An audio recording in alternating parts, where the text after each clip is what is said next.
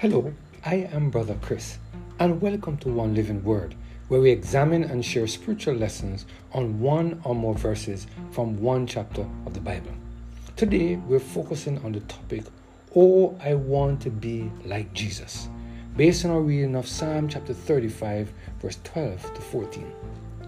Let us hear what the word of the Lord has to say in this passage of Scripture. They rewarded me evil for good to the spoiling of my soul. But as for me, when they were sick, my clothing was sackcloth. I humbled my soul with fasting, and my prayer returned into mine own bosom. I behaved myself as though he had been my friend or brother. I bowed down heavily as one that mourneth for his mother. Only those who desire to be like Jesus will be kind and affectionate to those who say all manner of evil about them. When people in the church, at work, at school, and in the community rise up against us and say all manner of evil about us, David reminds us in Psalm chapter 35, 12 to 14, about the way we should act. He said, They rewarded me with evil for good to the spoiling of my soul. But as for me, when they were sick, my clothing was sackcloth. I humbled my soul with fasting, and my prayer returned into mine own bosom. I behaved myself as though he had been my friend or brother. I bowed down heavily as one that mourneth for his mother. When we examine carefully what David said, this action is consistent with the command Jesus gave in Matthew 5, verse 40, verse 43 and 44. Ye have heard that it has been said, Thou shalt love thy neighbor and hate thy enemy. But I say unto you, love your enemies, bless them that curse you, do good to them that hate you, and pray for them which despisefully use you and persecute you. What God is asking us to do in these passages of Scripture goes totally against our carnal nature. Our carnal nature will always want to retaliate against those who have done us wrong. This nature will always want to employ the saying, an eye for an eye and a tooth for a tooth. But this mentality goes totally against the spiritual nature of God. Do you notice that during the hours leading up to the crucifixion of Jesus, he never once retaliated to the treatment he was given by the guards? They spat on his face and he did nothing. They called him names and he did nothing.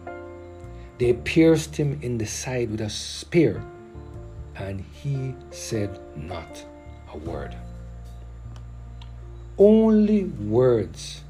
only words we hear Jesus saying to his Father about those who were treating him so badly were, Father, forgive them, for they know not what they do. Today, David is reminding us to follow the example of Jesus.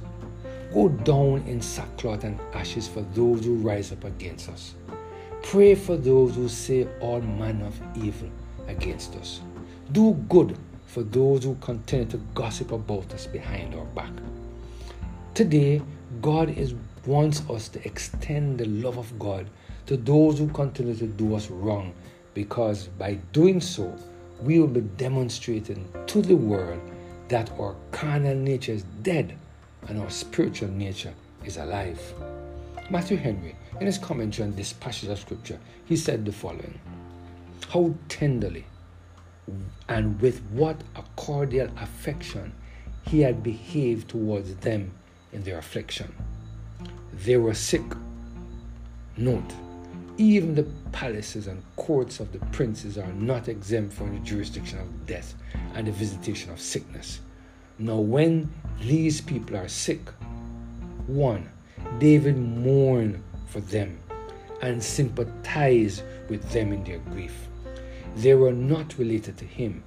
He was under no obligation to them. He would lose nothing by their death, but perhaps be a gainer by it. And yet, he behaved himself as though they had been his nearest relations, purely from a principle of compassion and humanity. David was a man of war and of a bold, stout spirit, and yet was thus susceptible of the impressions of sympathy, forgot the bravery of the heroes, and seemed wholly made up of love and pity.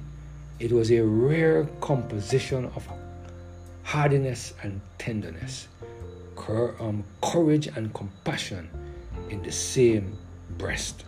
Observe, he mourned as for a brother or mother, which intimates that it is our duty and well becomes us to lay to heart the sickness and sorrow and death of our near relations. Those that do not are justly stigmatized as without natural affection. 2. He prayed for them. He discovered not only the tender affection of a man, but the pious affections of a saint. He was concerned for their precious soul, and since he helped them with his prayers to God for mercy and grace, and the prayers of one who had so great an interest in heaven were of more value than perhaps they knew or considered. With his prayers, he joined humiliation and self-affliction, both in his diet and in his dress.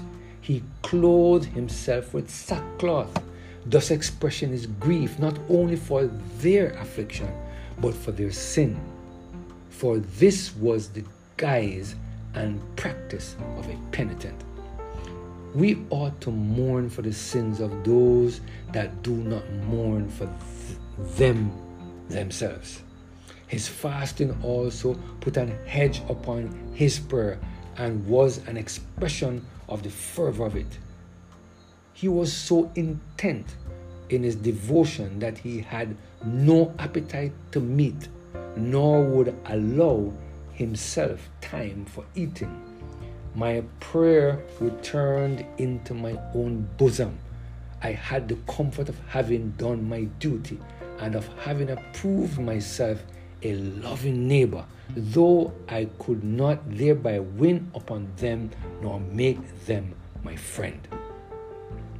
We shall not lose by the good offices we have done to any, how ungrateful soever they are. For our rejoicing will be this, the testimony of our conscience. End of quote. I pray that we will ask the Holy Spirit to help us to be like Jesus, kind and affectionate with one another, tender-hearted, forgiving one another, and praying for one another.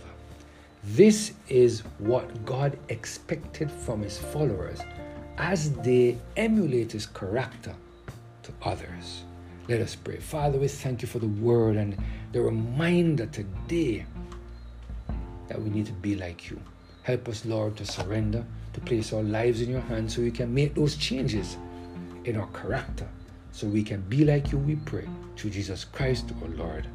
Amen. Have a blessed and Holy Spirit-filled day.